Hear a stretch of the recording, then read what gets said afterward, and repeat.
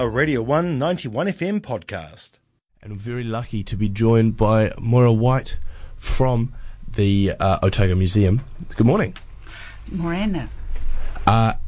So you are the Curator Humanities. Indeed.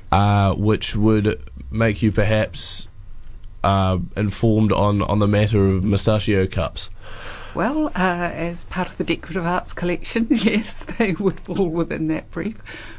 So what can you tell me about moustache cups? They were an invention for a specific problem, which was all those late Victorian men with luxuriant moustaches that they'd waxed and trimmed into the ideal shape, possibly the imperial design, to show that they were aping their king.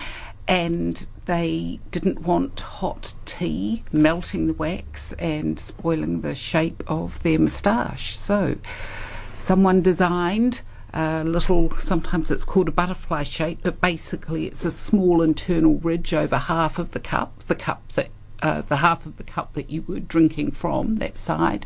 It's got a little gap in the middle so that you can drink your tea through it, and the ledge effectively keeps your moustache safe. So they made them right and left-handed as well. Oh, of course. Depending on which side men drank from. And are there any variations of these, or are they all relatively standard? There's some difference in the exact design of the little ledge. Some a little more twirly than others, some with a bit of gilt line along the edging, but the basic strategy's the same. Fantastic. And there was a very similar development for spoons as well, is what I've heard. The little moustache protector on the spoon became a thing. Do you know anything about that? Excellent research, Sam. A local development. Some guys in Taranaki, 1904, I think, they patented this application. That and it's adjustable. You could take it on and off your spoons. I believe that I have an image of men souping in the evening at a hotel and being spared the embarrassment of melted moustache wax. And were these moustache cups locally made or imported? We have 4 in our collection. They're all from overseas. I can't imagine someone might not have tried to make them, but I haven't seen any, because in New Zealand at that time period you'd be looking at one of the early potteries, one of the Milton potteries perhaps, so I don't know that. And I would imagine the motivation behind having at the Otago Museum these moustache cups would be Movember. Well, it's a motivation to promote them right now. Absolutely. But, they're just part of our documentation of things people make and use more generally.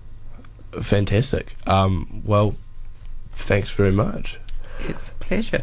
So that's at the Otago Museum. And is there anything else going on at the Otago Museum of note that's just started? I mean, there's a lot going on, of course. But anything of note you'd like to mention? Well, we've got James Cameron coming to town this weekend, and thinking of moustaches and James Cameron, not that he wears one, but there was a fantastic talk at the museum last night by Dr. Jane Malthus about the fashions that were worn on the Titanic as a tie-in, and 2 gentlemen came wearing the fashions of the time, one of whom was sporting a wonderful moustache. But there'll be a ton of events at the museum for James Cameron's visit. And he'll be there, of course, to talk in relation to his the Channeling the Deep exhibit? Yes, that, and he's doing a session with our mayor about good things we can do for the planet on Sunday as well. Oh, fantastic. Well, that's very good to hear. Thank you very much for coming in, Moira White. A pleasure. Thank you. That was a Radio 1 91 FM podcast. You can find more at r1.co.nz or wherever quality content is found.